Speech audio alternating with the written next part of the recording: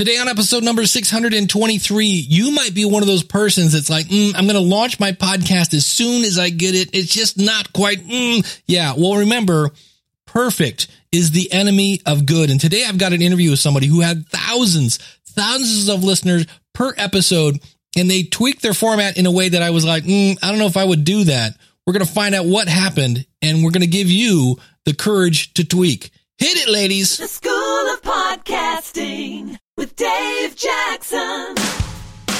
Podcasting since 2005. I am your award-winning Hall of Fame podcast consultant, Dave Jackson, thanking you so much for tuning in. If you're new to the show, this is where I help you massage your message. I help you tackle that technology. I help you face your fears. We're going to talk about facing your fears today, as well as flatten that learning curve and get you on the road, not to just podcasting, because look, you can go watch a bunch of old outdated YouTube. That's great. Have fun with that when you crash into the wall, or you can come to the School of Podcasting and find out how to podcast the right way, headache-free, stress-free. Check it out, schoolofpodcasting.com. Use the coupon code LISTENER, that's LISTENER, when you sign up on either a monthly or yearly package, or keep in mind, you can also buy the courses a la carte. Now, one of the things you get when you sign up at the School of Podcasting is I do live group coaching twice a month, and I was hanging out with Brenda from mytechtoolbelt.com. And if you listened to last week's show about the power of why, you heard Brenda talk about why she's into podcasting. And we had a little teaser because she had a because of my podcast story. Now, if you have one of these, it's super simple. It's just because of my podcast blank.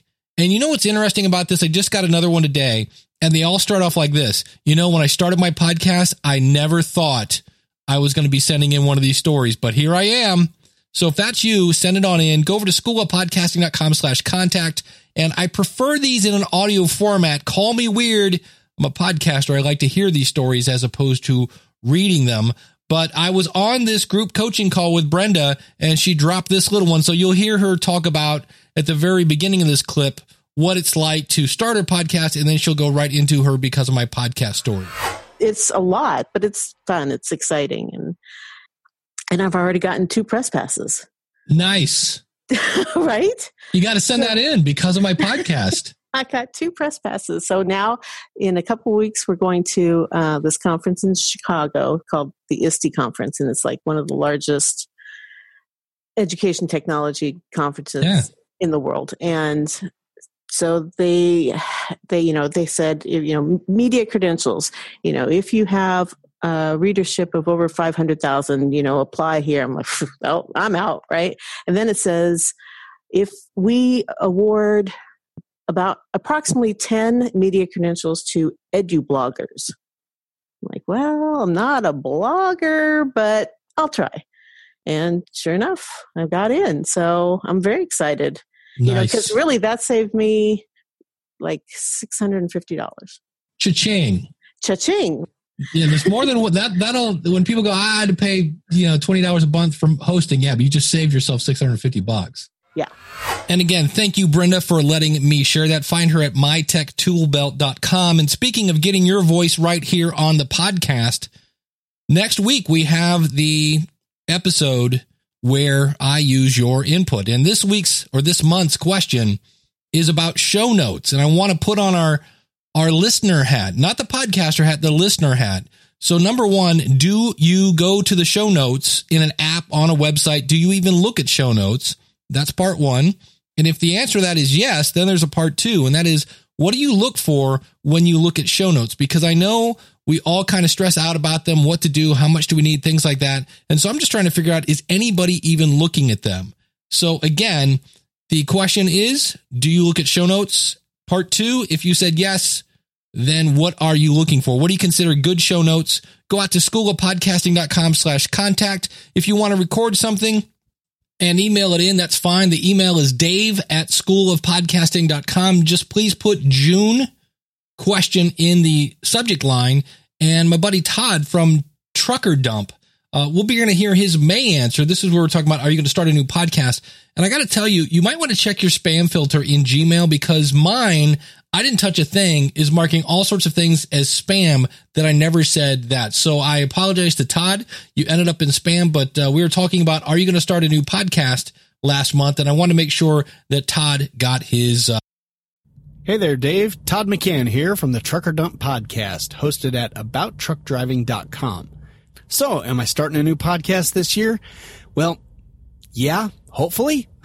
I've been wanting to start this podcast for a couple of years now, and I just keep dragging my feet, and I'm hoping by answering this question on your podcast, it will have some accountability for me, and I'll get it done this year. This podcast is designed to help truckers find good trucking jobs, and I don't want to say anything more than that for fear somebody steals my great idea. As for obtaining advertisers, well, I was probably about 5 years in before I got my first advertiser. I had been approached before by some companies who were selling pork rinds and energy drinks and really unhealthy junk like that, and there was money in it, but I just didn't feel right promoting it to a bunch of truckers who, quite frankly, already have a weight problem, so I feel pretty good about passing up on that decision. Anyway, my first sponsor came about because there was a guy who listened to my show. He was not a trucker. He worked for an insurance company, and that insurance company happened to sell truck insurance. He suggested it to his boss. His boss thought it was a good idea, and they signed up for 3 episodes. So, hey, I guess you could say this is because of my podcast story, I got my first sponsor. They have since dropped, but not before I already got 2 more sponsors on board. Both of those, I have no clue, honestly, how they found me. I probably should research that and ask them how they found me. It might be helpful in the future. How stupid of me. But anyway, both of these companies contacted me through email out of the blue. I did not solicit it. And for anybody who thinks that you have to have thousands and thousands or even 10,000s of downloads to get sponsors, that's just wrong. As long as you're in a niche enough field, you can get sponsors. I'm a little surprised at this, honestly. I didn't think I'd ever have sponsors for the show because I only get 600 to 800 downloads per episode. I compare that to other podcasts I listen to, and then I think that's horrible. And then I remember what Dave says that, hey, how would I feel if I had 600 or 800 people in a room listening to what I had to say? And I would love that. So think about it that way. Anyway, I'm not going to be retiring on this money anytime soon. Not going to be quitting my trucking job. But anyway, I just thought I would share my story. Oh, and I'd like to add that if I could not get anything more than the standard CPM rates, I wouldn't take any advertisers at all. I'm pulling in 3 to 4 times that amount. Niche audience. Keep up the great work, Dave. And like I like to tell everybody, drive safe and stay out of my way. Thank you, Todd. And again, my apologies for somehow having that go into spam. And I am going to be talking a little more about monetization in the future. And I just want to say this up front. You do not have to make money with your podcast. I'm just in the process of rewriting my book, More Podcast Money. So I'm kind of up to my neck in monetization talk. And I think it was last week I said I was going to do a review of the Thrive themes. This is a cool theme that's all about email conversion and things like that. I think I'm going to do that next week. So just keep in mind as you hear a little more money talk on this show in the future, you do not have to make any money with your podcast if you don't want to. I was out riding my bike this weekend. I've never made a dime from my 10 speed or 12 speed or whatever speed it is. And I've put plenty of money in helmets and gloves and padding for my butt and more padding for my butt and a different seat and cup guards and everything. I haven't made a dime from my bike. So you do not have to make money with your podcast. It's just right now I'm rewriting the book. And so that some of that speak is going to be coming up in the future. I want to talk today. I watched caught a couple things on Netflix. And what I hear from time to time is someone who's trying to launch a podcast, but they need it to be perfect. Like absolutely perfect. I got to get it right out of the gate. And I'm here to tell you, I can't think of anything. Cars, vacuum cleaners, I don't know, anything that I'm sure the Beatles, the first time they practiced in the basement, Michael Jordan got kicked off his high school basketball team. We're not perfect right out of the gate. And so I've said this before, and I will say it again. And that is your podcast is not a statue. It is a recipe. And in fact, what's going to change your podcast, whether you want it to or not, is the fact that you're going to change. In fact, the only thing that stays the same is the fact that things change. And so we're going to kind of talk about that today. And I've got an interview where the person had thousands of listeners and they messed with the format. And you might be going, what? Wait, hold on. You got a good thing going on. Don't just hang tight with that. But I was watching, there's a show on Netflix called My Next Guest Needs No Introduction. It's David Letterman, who hopefully you know who David Letterman is. He's a famous comedian, was on late night TV here for like 30 years. And one of the things that really stood out was, number one, David Letterman is probably the king of the imposter syndrome. In fact, he's being interviewed by Jerry Seinfeld, and Seinfeld is just spewing compliments on him to the point where Letterman is like, yeah, and actually physically makes him uncomfortable. But here's a clip of that. Yeah, no, well, you couldn't be more wrong there. Because you were the savior. You were the guy who smashed the glass and said, well, what if we just did this a whole different way that I think is funny for no particular reason? But a lot of that was enforced by The Tonight Show. They said, you can't do this, you can't do that, you can't do this. Right. So we looked around at what we were left with and thought, okay, well, we'll pick up the pieces of what we can do and we'll try to make a show out of that. So there's the answer to my earlier question, is what was the negative experience that ended up pushing you forward? Mm-hmm. So that's the answer to that. So that was a great thing. You would put a guy like Larry Bud Melman on and you go, oh no, we're going to do 300 of these. This guy's gold. Yeah. And Letterman was, come on, who doesn't remember Mr. Larry's Toast on a Stick? And I remember once he had a suit of I think it was a suit of seltzer. And David Letterman was lowered into this giant pool wearing Alka-Seltzers. He had the suit of Velcro where he ran and jumped and stuck himself to a wall. He was doing all sorts of crazy stuff. And you hear there where Johnny Carson, who was this late night guy before David Letterman, before Jay Leno, back in the day. And apparently, from what I understand, Johnny Carson was not a nice man, especially if you were married to him or if he was your father. But apparently he was a bit of a curmudgeon when it came to following him or anything like that. He was like, nope, can't do that. That's mine. That's mine. That's mine. That's mine. And so hence David Letterman had to pick up the crumbs. And I thought about that. We all kind of look at somebody who's doing something successful, and that makes sense to try to emulate them. But sometimes I think there are times when we could go, yeah, but what's something that nobody else is doing?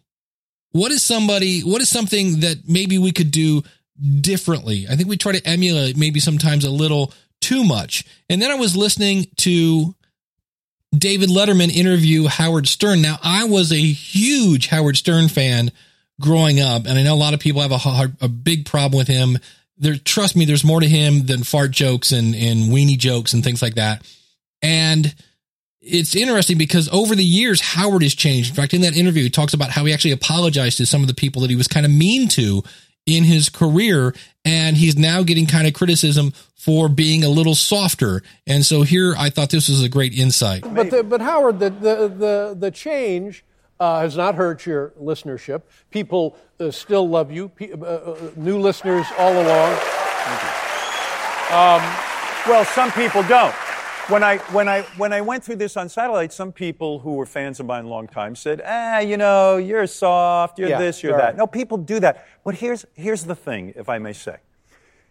I think the reason I was successful was that I was always honest with the audience. When I was saying that stuff about you, I was coming from an honest place. I was enraged and angry. And now that I was opening myself up to some new ideas, was I to maintain that for the sake of the jerk who's sitting there saying, well, you've changed? Or am I going to take the audience in a new place? Right. I think bad radio is when you don't somehow change it up constantly. Yeah. Well, you got to change it. That's right. And you wouldn't be expected, you wouldn't be successful if you were doing the same kind of radio that you did when you first came to New York, doing it now all these years later. It would look ridiculous. Yeah, it would feel strange, like you're wearing somebody else's clothes or something, which I've seen you do. So the takeaways there are, number one, your audience will forgive you or you'll find a new audience. And Howard was saying, be honest with yourself, be honest with your audience, and just realize things are going to change. And that's why I'm bringing on Cody Goff today. Here's somebody who has a very popular show, and he did a major tweak to the format. And I would have gone, I'm not really sure if I would do that, but he did. And you'll hear that story. You'll also hear about how, I've said this before, having big names on a show doesn't always mean big downloads. He's got a lot of great insights. Another person that is taking advantage of the Amazon Flash briefing, and I may be talking about that in the future. That's where you have a really, really short show. You almost have to set up a separate podcast for that. We'll talk about that in the future. But here's my interview with Cody Goff. Cody Goff, thanks for coming on the show, buddy. Thanks for having me. I'm so pumped to be talking to a guy that's being inducted into the Academy of Podcasters Hall of Fame. Like, that's so crazy to me. Yeah. I saw that. I'm like, oh my God, I'm going to talk to this guy. Well, I'll have to come up with some sort of virtual ring. You have to kiss my ring. Anyway, so tell us the website, the podcast you're working on is for a website. It's curiosity.com. So tell us a little bit about that and what kind of, I'm curious about curiosity.com. Yeah, sure. If anyone has ever listened, or I don't know, I guess read The Skim, the email newsletter that kind of tells you about the news in a very millennial way, like, hey, here's the deal with what Trump said today, LOL, and it's just got really conversational headlines and writing. Curiosity.com is like that, but not with news. We cover science stuff. We cover cultural trends. We cover life hacks. We cover psychology, stuff that comes out, news in the psychology world, but in a way that's really accessible. So anything you're curious about, basically, you can go to our site and read something about, like, hey, if I sleep with my dog, is that going to disturb my sleep? Well, maybe. No, we're going to write about that. And by the way, no, it doesn't. You can get a good night's sleep by sleeping with your dog. So oddities from all over the place, but also kind of how your mind operates and why you do the things that you do is actually some of my favorite content. Well, so that's curiosity.com. Very cool. Now, for somebody who goes, well, I want to get hired to do a podcast for somebody else, how did that happen? It was the craziest story. I was doing social media management for a global marketing management consulting firm. I was the Facebook, Twitter, LinkedIn manager for A.T. Kearney, this global corporation. And I got a LinkedIn message from the CEO of Curiosity.com at the time. He said, hey, I see you've also worked part-time in radio for a number of years. I've had a radio side gig for my whole adult life. And I see you've done some podcasting stuff. We've been approached about doing a podcast. Our listeners and our audience really seems to want to have a podcast for Curiosity. Would you be interested in answering some questions for me? I'm like, yeah, sure. Let's hop on the phone. And 2 weeks later, I got a job offer. He's like, I think we want to bring you on. I think you're useful. You can write stuff. You've got a bunch of different skills. And, to start up, you have to be really agile. You have to be able to do 80,000 different things. And I've worked at a startup before, so I've kind of got that Swiss Army knife set of skills. And podcasting was the main one. He said, let's do this. So he hired me and I hit the ground running and we started doing this thing. Curiosity's got a big audience. We've got a few million Facebook fans, 500,000 Instagram followers, that kind of thing. Lots of millions of monthly active users on our website and on our app. So there was a big enough audience to where it kind of made sense, right? I mean, for a lot of podcasts to be profitable, if you get 50,000 listeners, well, hey, you're going to make some money off of that. So it kind of made sense at the time. And that's when they brought me in. Now, did you feel a lot of pressure with that? Because it's like, hey, we got a whole big audience ready for you. And you're like, oh, great. So it's kind of like, hey, just don't break it. Or, were you freaking out or? It was my dream job because at the time, and this ended up not being true, but I had been led to believe that Midroll was going to offer to work with the Curiosity podcast before it had launched, which is insane because usually trying to get help from Midroll and get ad dollars through Midroll is really hard because you have to have a really big audience in place before they'll even consider working with you. Right. So that was the shiny carrot, that they put on the stick in front of me.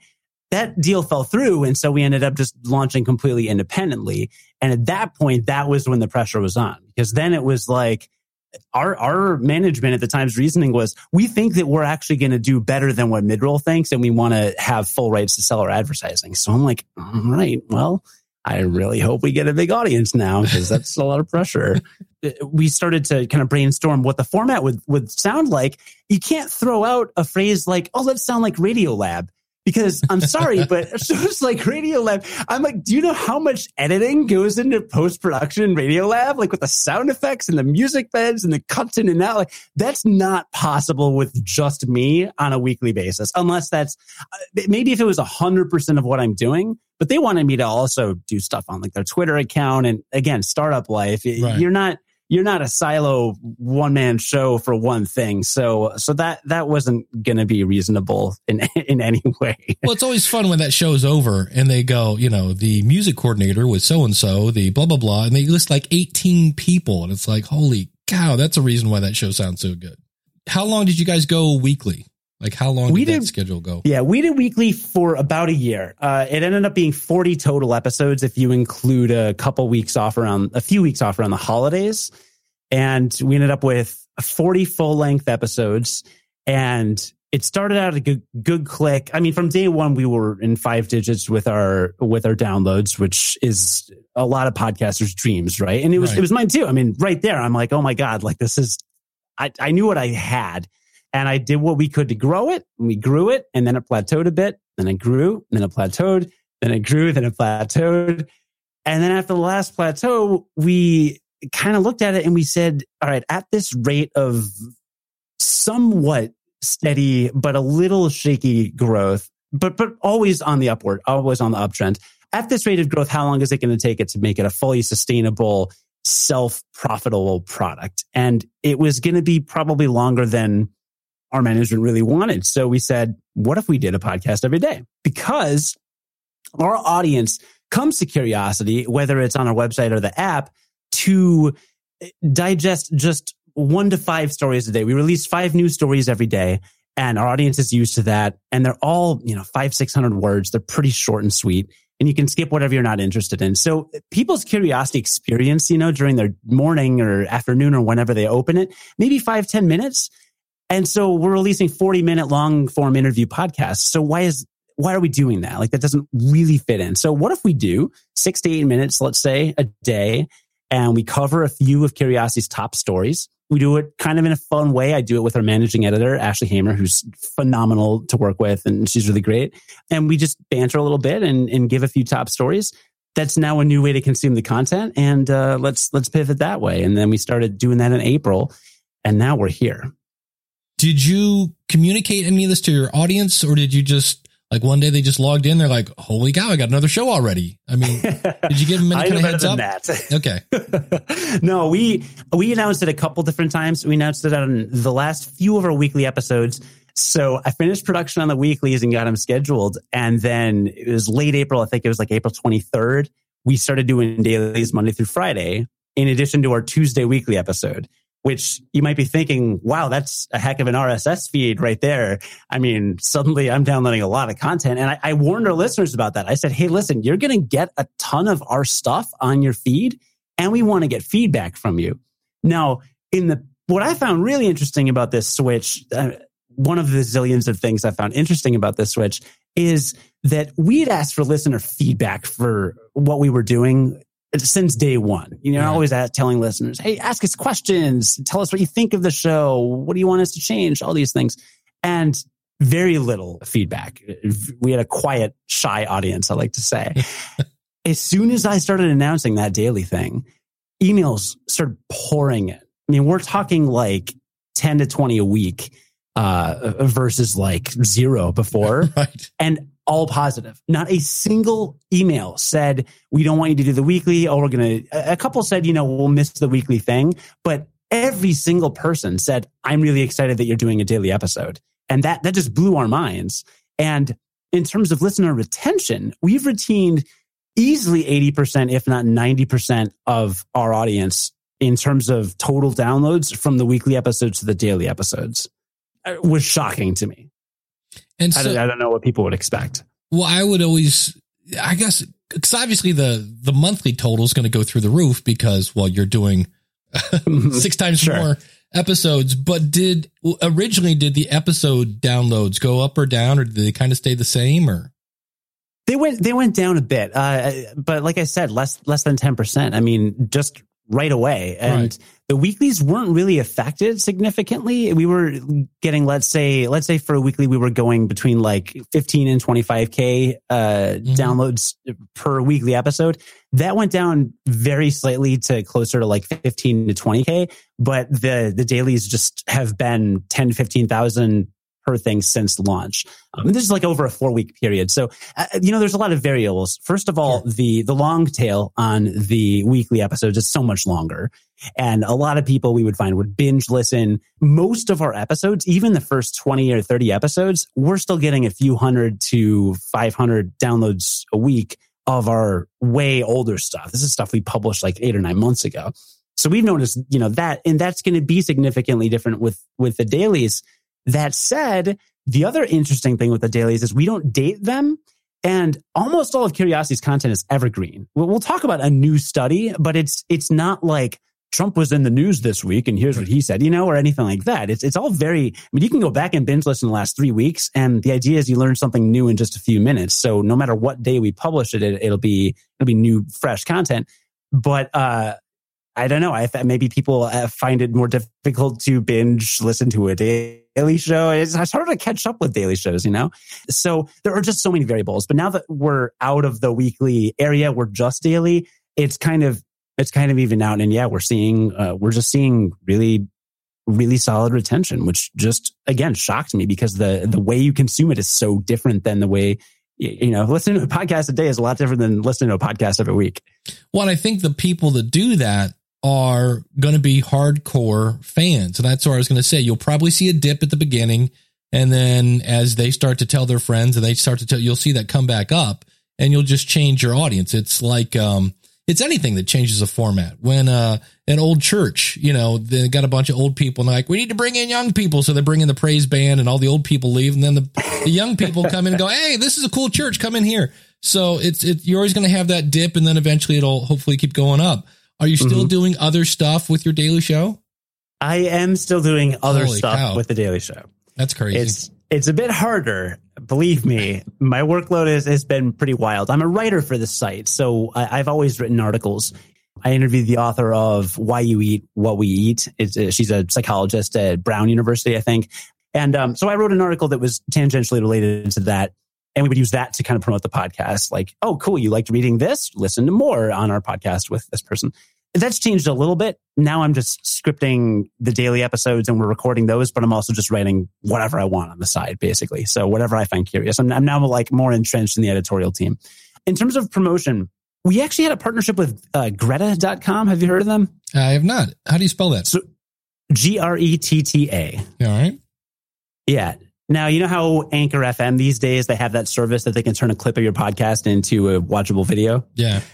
Well, Greta was doing that long time ago. We were partnering with them since day one. I met the CEO of Greta at Podcast Movement 2015 or 2016.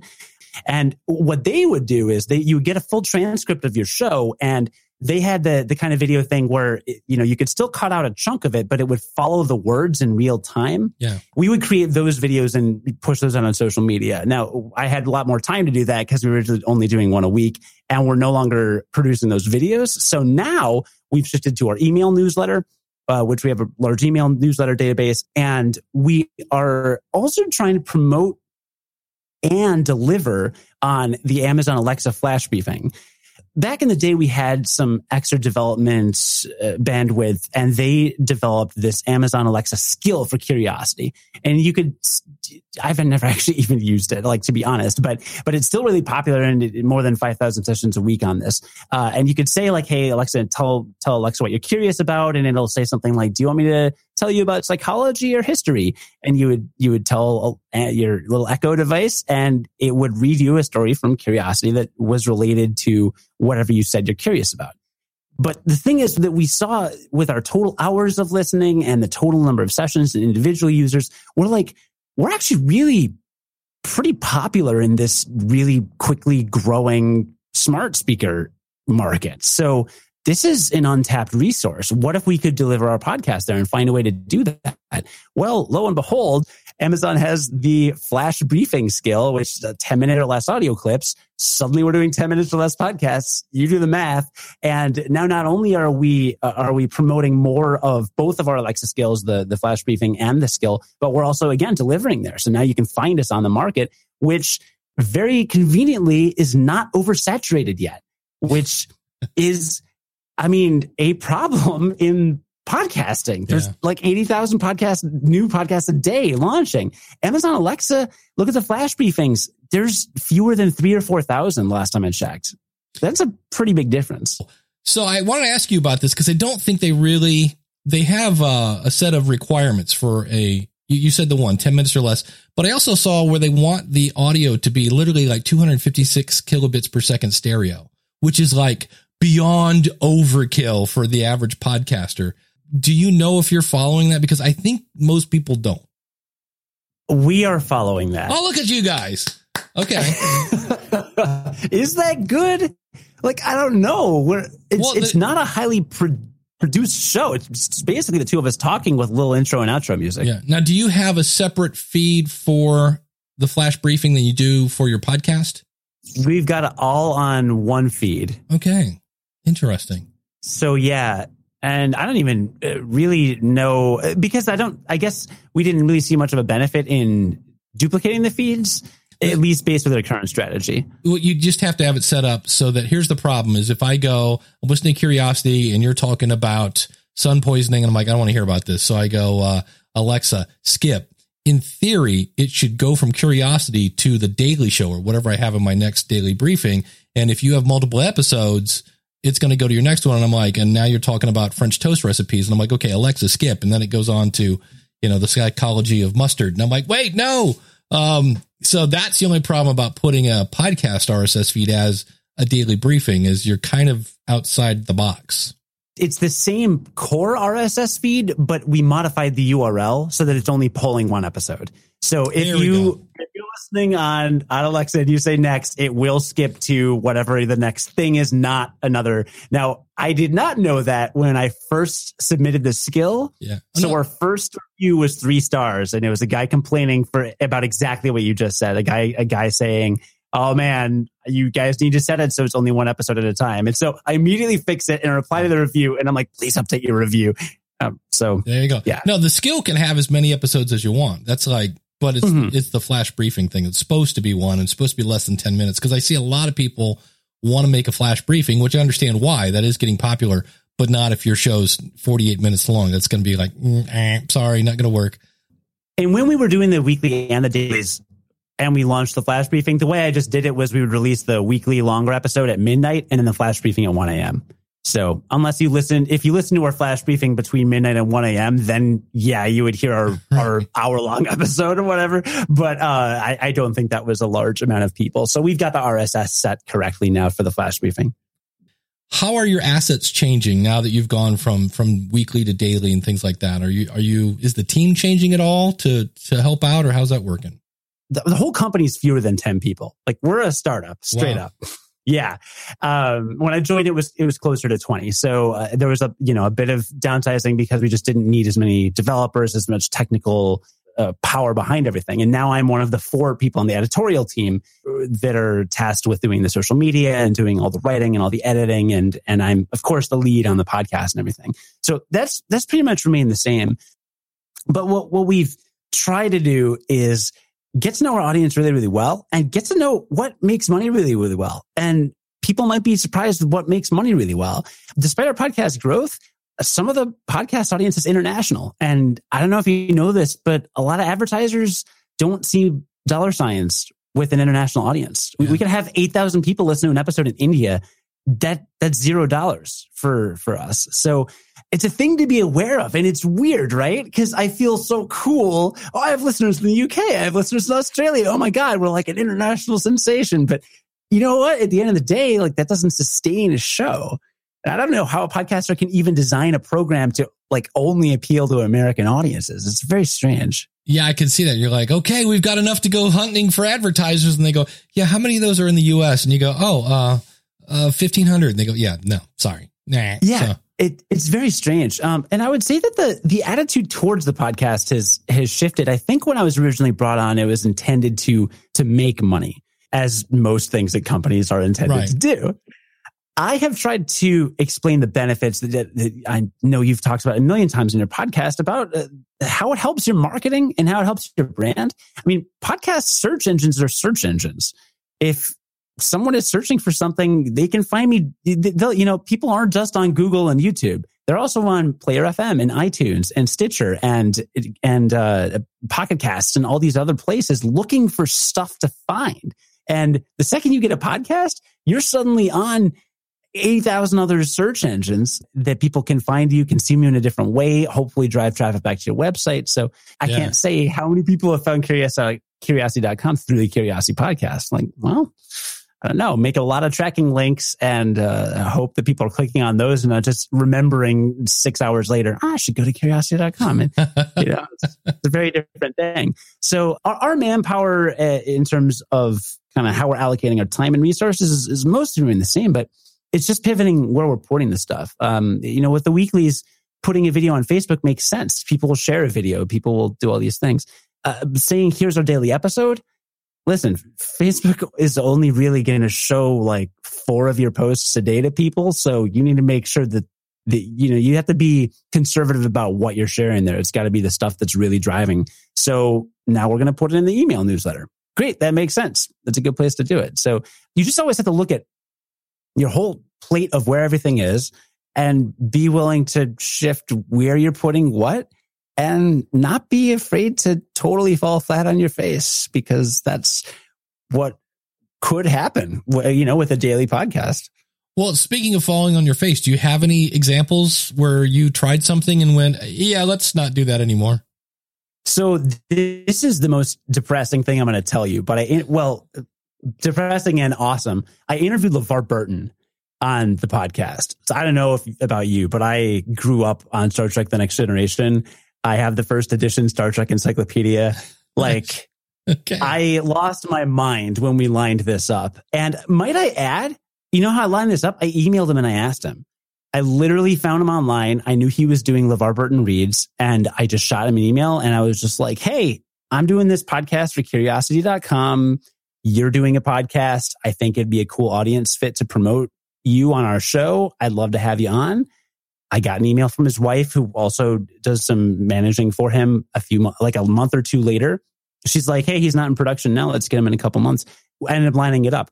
I think there's value in telling that story just because a lot of people assume, oh, I'll never get this person on my podcast. Right. You never know if you don't ask. I didn't expect a response. Like, no way. There's no way.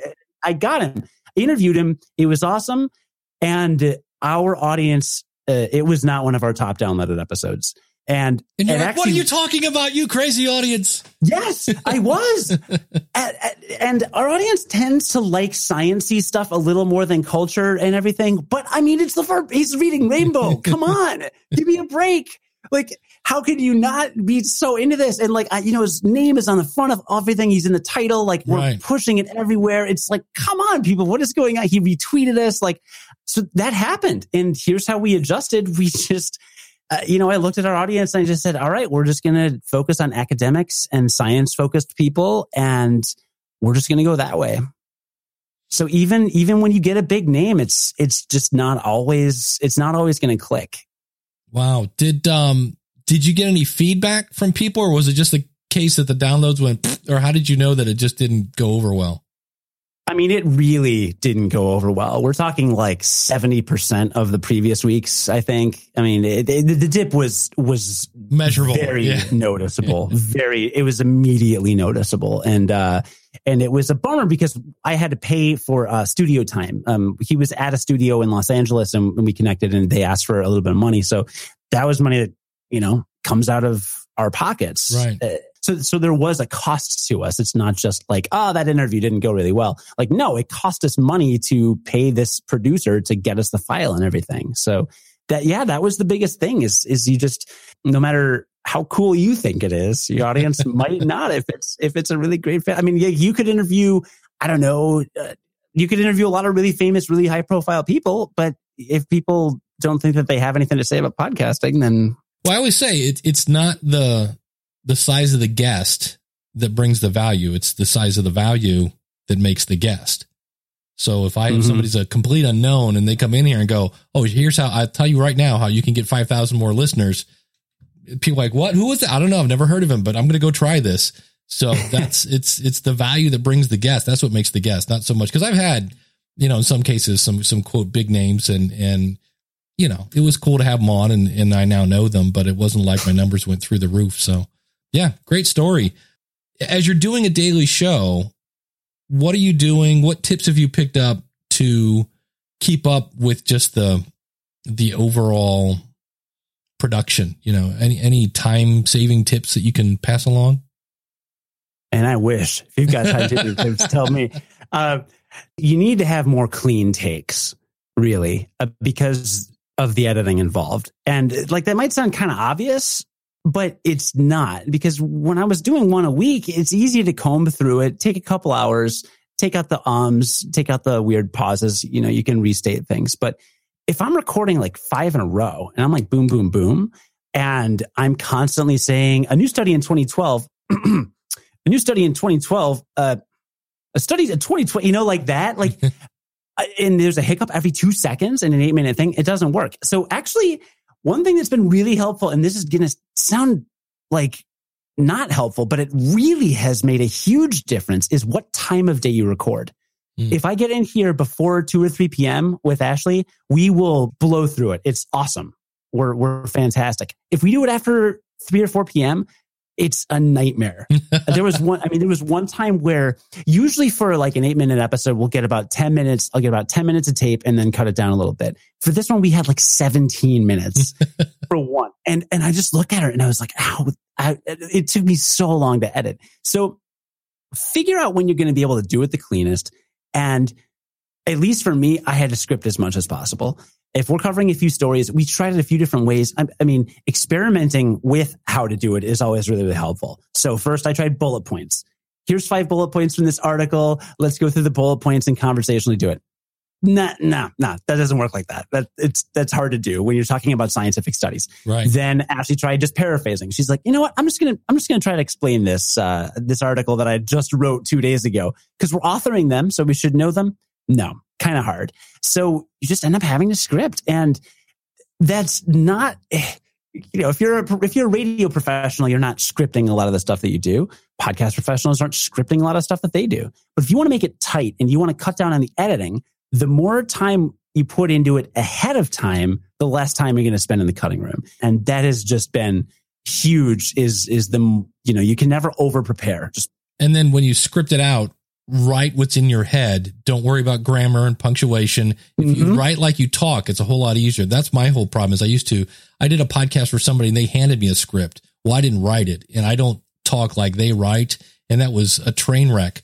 The other thing, and I'm sure you know this with your radio background, if you do make a mistake, pause for what seems like an eternity, which is probably in reality about 5 seconds. It makes it so much easier to edit when you look at it and all of a sudden you just have these big chunks of audio missing. You're like, oh, there's a mistake. That'll speed things up a ton. How often do you take your temperature and go, yeah, this is working or this isn't working? Oh man. In the startup world, that is like the last thing that ever happens, right? Hey, we just wrote 700 articles. Did anybody read them? Yeah. Oh, wait, hang on a sec. No, we're not that like that. But yeah, that is a luxury that is tough. I look at the numbers every day just to make sure that we're doing okay. I think right now, what's really interesting about what we're doing is you listen to the flash briefings, right? Not ours, but in general, right? You know that you should usually expect maybe 2 to 4 minutes, I think, is what I've been hearing on other flash briefings. I haven't listened to a zillion of them, but what would you describe as kind of the average? Yeah, I would say an average, they're around 2 to 4 minutes. Sure. So, and I've mentioned before, ours are 6 to 8 minutes, usually around 7 or 8 minutes. Yeah. That's very different. But at the same time, it's a weird time to be on the Alexa flash briefing because it's so new. And Amazon has pretty much told you, here's what to expect. And there's a standard that has emerged thus far. So then here comes us, and there's me and Ashley, and we're not just reading stories. We're bantering. We're making stupid jokes. I'm making Lord of the Rings references randomly, just to keep it entertaining and engaging and casual and fun, like our website is. Like that, we want to match the tone. Right. And that's not what other flash briefing podcasts are, but we've been told how other people consume flash briefings, but how do people know that they don't want to consume different types of content if they've never been given that content in the first place? Right. And I think that's really what we're testing. And I think it's still a little early to see that. I think so far our numbers and the fact that we've remained consistently popular and that people are still downloading all our episodes, I think that reflects the idea that however people are consuming us, the majority are okay with what we're doing. And the fact that we're getting, several hundred flash briefing sessions per week now, that indicates to us, okay, people are receptive enough to the way we're doing it to where it's not totally bombed. And, the smart speaker audience is relatively small, but growing. So we're going to kind of keep up with that. So I think, if you see something bomb right away, that can either indicate, okay, it's too early to tell if this is a failure or this is a failure, right? Like at best, it might get better. But if you start something out and it's doing all right, then you've got a couple different options and you can say, let's stay the course, or maybe we can adjust one or two things. The other thing that we're doing is asking for listener feedback and saying at the end of, especially our Sunday episodes, because we just launched Sunday. Now we're Sunday through Friday, which is, why not? Why not? Who knows? Next time I talk to you, it can be 7 days a week. Right. But we're asking, ask your audience, like, that's the thing. And I know you've said this a zillion times in this podcast, but like, that's the only way we're going to know anything about what they actually want. So our metrics of success, and I think the way that we strategize is just, if it's not a failure, then all right, let's hang on to this and figure out what works and ask people what works and then go from there.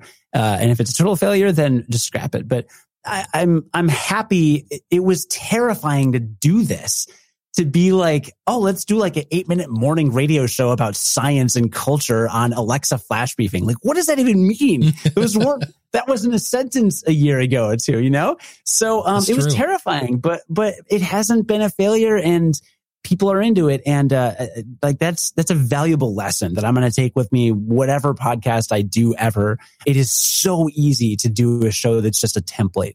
Like, here's our video game review show. Here's our whatever show. And I do a video game podcast. So like on the side as a hobby. So like there's a fun thing. So like I'm not trashing video game podcasters. They're really, they're fun. But yeah, just thinking way outside the box and just being like, I'm going to do something totally different and just off the wall and deliver it in a way that's different. Like, because that's the thing that people should also be thinking about is like, okay, great. I made a podcast. It's on SoundCloud or it's on iTunes or, it's whatever. Like, yeah, everybody can do that. But dude, there's smart speakers now. Like, what can those do? What about like cars? I don't even know what's happening in cars. Cars have stuff, right? Like, call up Sirius XM and be like, hey, here's my podcast. Can I get on XM radio? Like, I don't know. There's always a different way to get in front of people. And I think that, if people are willing to do a little extra work, you might find that there's avenues you haven't really approached yet. That's it. And it's like you said, you don't know unless I don't know. We've never done it like this. Well, only one way to find out. And that's to do it. Well, as we start to wrap up, I'm dying to know, you didn't start with mid-roll. Did you finally go back and say, hey guys, we actually have, 5 figures now of downloads, or are you guys doing it on your own, or you're not doing any? I'm assuming you have some sponsors. Otherwise, why would you be doing a daily show? We have sponsors. We were approached by the Westwood One podcast network, and now we are with them. So we're being advertised on the radio stations. You'll hear us there. But then they're able to sell ads on our podcast. We're also able to use their facilities, which is really nice to have access to those, although we have a podcast studio. So that doesn't come in handy too often for us. But that's who we're with now. And there's so many out there now. I mean, Panoply and the Westwood One podcast network. I've done a podcast for a number of years on WGN Plus, which is the WGN Radio podcast network.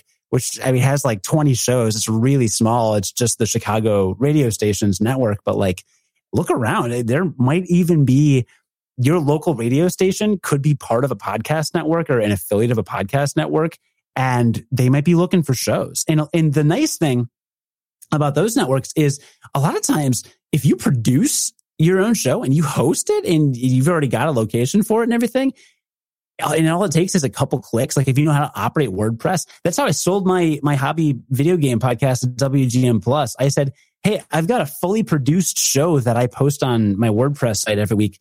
Can I start putting in a WGN Plus? And they basically were just like, yeah, why not? Like it's high quality enough. I've got a nice mic. I've got decent content. Like what the heck? Like it doesn't hurt them. All they get is advertising money and they're getting clicks to their site. So there are a lot of distribution opportunities out there that like way beyond what it gets reported on or what people think about. I keep reading Pod News newsletters all about like iTunes charts and iTunes charts are game and blah, blah, blah. I'm like, dude, how many podcast listeners don't even have an Apple phone, right? Like how many people don't even have an iPhone? They're Android. Like that's not where it's at. Look at all these other networks and you never know what'll happen. That's it. You got LeVar Burton by asking. You're just, that's the whole key. That's the bottom line of this whole thing is just, who knows? Let's go ask somebody and see what happens. So awesome. Yeah. Always ask and always just, well, you're a pioneer in podcasting. You've been doing this since 2005. So you know what it's like to just stick your neck out and be like, I'm going to do this. Awesome. Well, everybody go visit curiosity.com. What was do you remember the last story you put up there? Oh gosh. Today we've got a couple. We've got migraines might be a side effect of a genetic adaptation for us to survive cold weather.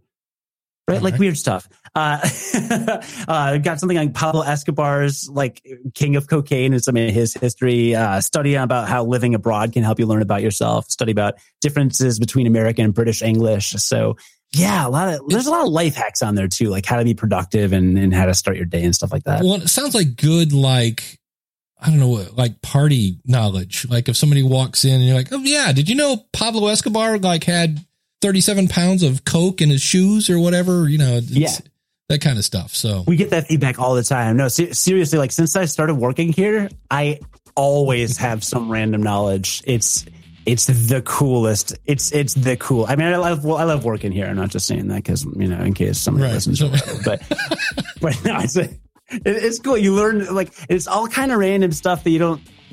Yeah. It always has something to do with life or, the world around you. That's always a good thing to learn about. Well, Cody Goff, thank you for coming on the show, buddy. Thank you so much for having me. It was a really good time. One last point on thinking outside the box here, tweaking things. I was listening to the New Media Show. This is with Todd Cochran from Blueberry and Rob Greenlee from Voxnest. And Todd made a great point of going back in the day before realize when podcasting started, there was no Twitter. Twitter actually came about when an old podcast directory they switched, they pivoted. And there was no iTunes at the very beginning, believe it or not. And there was no Facebook. And you had to promote yourself by going to where your audience is. So if we go back to the David Letterman kind of story where he couldn't do this, he couldn't do that, and he couldn't do that because of Johnny Carson and Tonight Show restricting him. What if you couldn't use social media to promote your show? Because it's really easy to promote your show from a chair here in your office, in your bedroom, wherever you're doing this from. What if that wasn't an option? What if you took a time machine back to 2004? What would you do? It's an interesting thought, isn't it? Because maybe we should be doing some of that. We try to target people who are already listening to podcasters. Maybe we need to go find the 70% or 60% or however many people who haven't heard a podcast yet and find them and teach them. So hopefully this episode has got you thinking maybe you should change things up. If for some reason you're not happy with your show, maybe because there's only one way to know. Now, if you want to start a podcast, I would love to help you. schoolofpodcasting.com/start and use the coupon code LISTENER. And before we get out the door, if you're going to be at Podcast Movement This is in basically a little over a month. I'm being inducted into the Academy of Podcasters Hall of Fame on July 24th. And I would love to see you in the audience that evening. I'm going to be there for Podcast Movement, and obviously I'll be there for that ceremony. I'll be at the Libsyn booth. That's LIBSYN.com for most of the conference. I'll be there working, and that makes it easy for you because if you want to find me, that's where I'll be. And I really, really look forward to meeting you there. And if you're on the fence about coming to Podcast Movement, I'm here to tell you it's a good time. It's in Philadelphia. So even if the whole conference was a bust, which it's not, you could go see the Liberty Bell and Independence Hall and a lot of American history there. But I look forward to seeing you at Podcast Movement. And I just wanted to mention that if you haven't heard, I'm being inducted. And what's really interesting about that is I'm starting to see the time shiftedness of this because I'm finding people now who are just finding out because they're listening to episodes from 2 or 3 weeks ago. So it's interesting to kind of watch that time shiftedness come into place. But I'll be in Philadelphia. I look forward to meeting you there, and I look forward to meeting you even sooner when you go to schoolofpodcasting.com/start, use the coupon code LISTENER, and sign up for the School of Podcasting. Thanks so much for tuning in. Until next week, class is dismissed. Next week on the School of Podcasting. Hi, Dave. This is Edward Schmitz. Well, I never thought that I would have a story because of my podcasts. But I do have. I started podcasting in March this year. But on May, I was invited. Where is Edward going? Subscribe to the podcast and never miss an episode. Go to schoolofpodcasting.com/subscribe.